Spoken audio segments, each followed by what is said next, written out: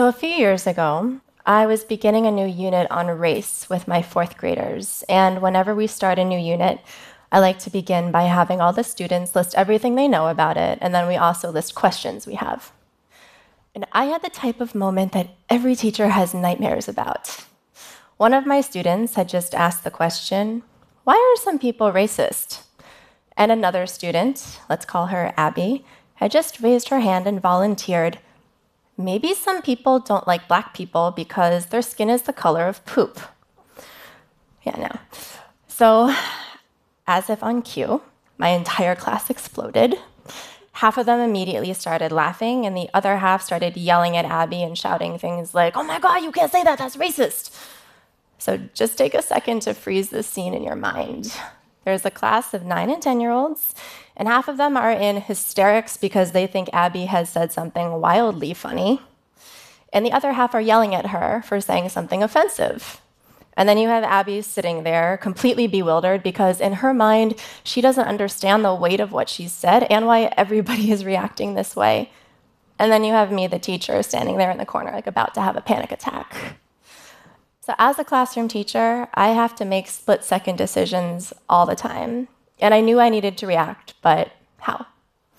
Consider your fight or flight instincts. I could fight by raising my voice and reprimanding her for her words, or flight, just change the subject and quickly start reaching for another subject, like anything to get my students' minds off the word poop.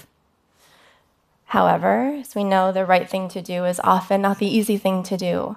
And as much as I wanted this moment to be over and that I knew both of these options would help me escape the situation, I knew that this was far too important of a teachable moment to miss. So after standing there for what felt like an eternity, I unfroze and I turned to face my class and I said, "Actually, Abby makes a point." And my students kind of looked at each other all confused.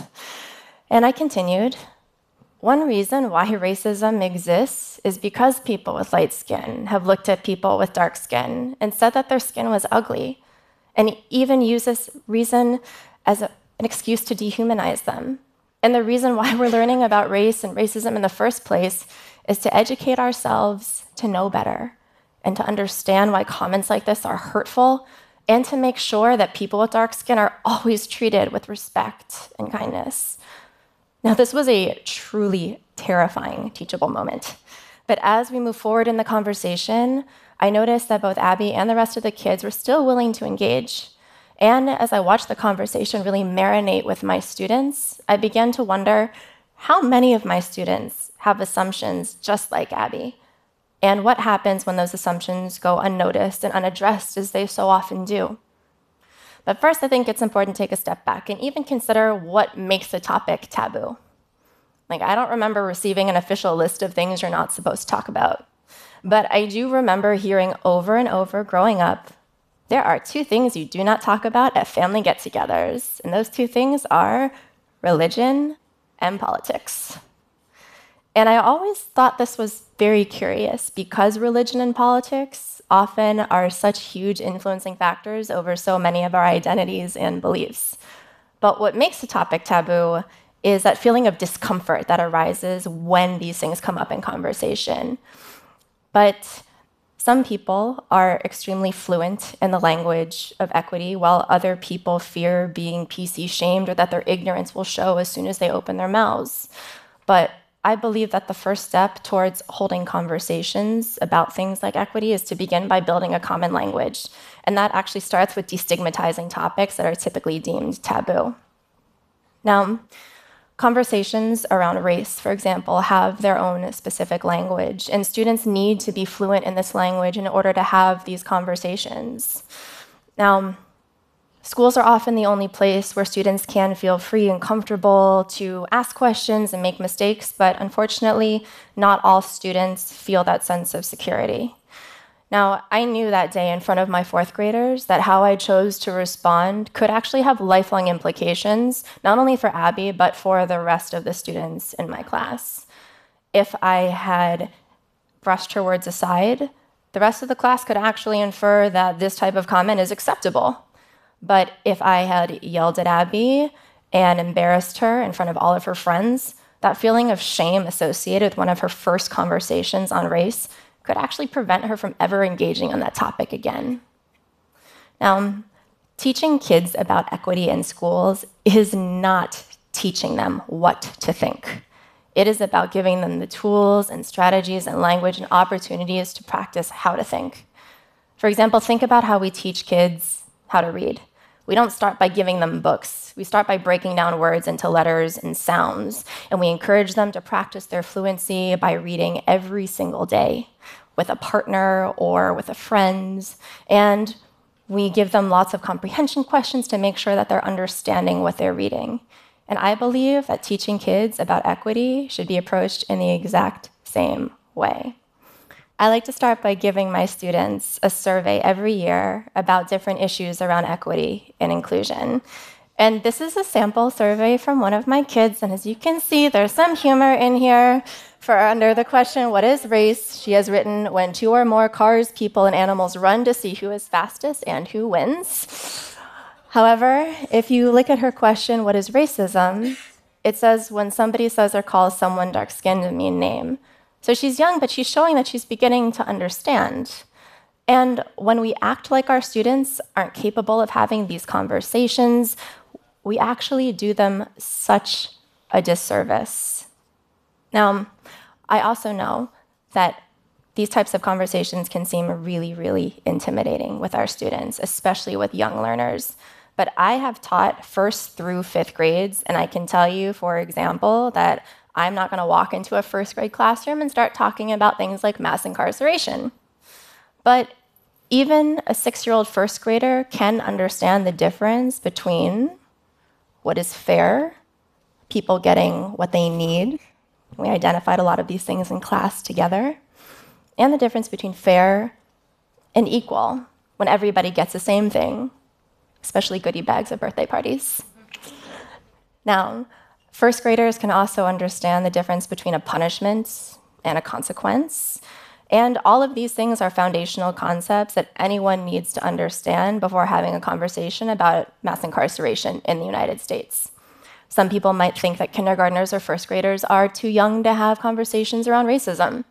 But I'll also tell you that young kids understand that there are many different components that make up our identities and how people are similar and different, and what it means to have power when other people don't. When we have these conversations with students at a young age, it actually takes away some of that taboo feeling when those topics come up at a later age. I also know that teaching about these things in schools can feel like navigating a minefield. For example, what happens if parents or families aren't on board with having these conversations in schools? But to these people, I can say these are some examples of things that students have said to me and brought to my attention. For example, I had a student come in and whisper to me, I've heard all these people use the term LGBTQ, but I don't know what it means and I'm too embarrassed to admit it. I had a student come in over a weekend and come up to me and say, I just watched this movie about Australia and it made me wonder if they have racism there too. And I always want my students to be comfortable having these conversations because when they're comfortable talking about it and asking questions, they also build comfort in bringing in their own lives and experiences and how they relate to these big topics. Also, some teachers might be kind of nervous if a student brings up a topic or asks a question and they don't know the answer to it. But if a student ever brings something to my attention and I don't know the answer, I will always admit it and own it because I'm not going to pretend to be an expert in something that I don't have experience in or I'm not an authority on. That same year, I had a student come in and ask a question about the LGBTQ community, and I just didn't know enough to give them an appropriate answer. So instead, I encouraged that student to reach out and ask that question to a representative of a nonprofit who had come to speak to our class about that very same issue. When we admit to our students that we don't have all the answers, not only does it humanize us to them, it also shows them that adults have a long way to go too when it comes to learning about issues of equity. Now, a little while back, I wrote a lesson about consent. And to some people, this was very exciting because I took this topic that seemed very taboo and scary, and I broke it down into a way that was accessible for young learners. However, to other people, the idea of consent is so strongly tied to sex, and sex is often considered a taboo subject, that it made them very uncomfortable. But my students are third graders, so we're not talking about sex in class. Rather, I wanted them to understand that everybody has different physical boundaries that make them feel comfortable. And the social and emotional intelligence it takes to read somebody's words and tone and body language are skills that often need to be explicitly taught the same way we teach things like reading and math. And this lesson is not reserved for students of one single demographic.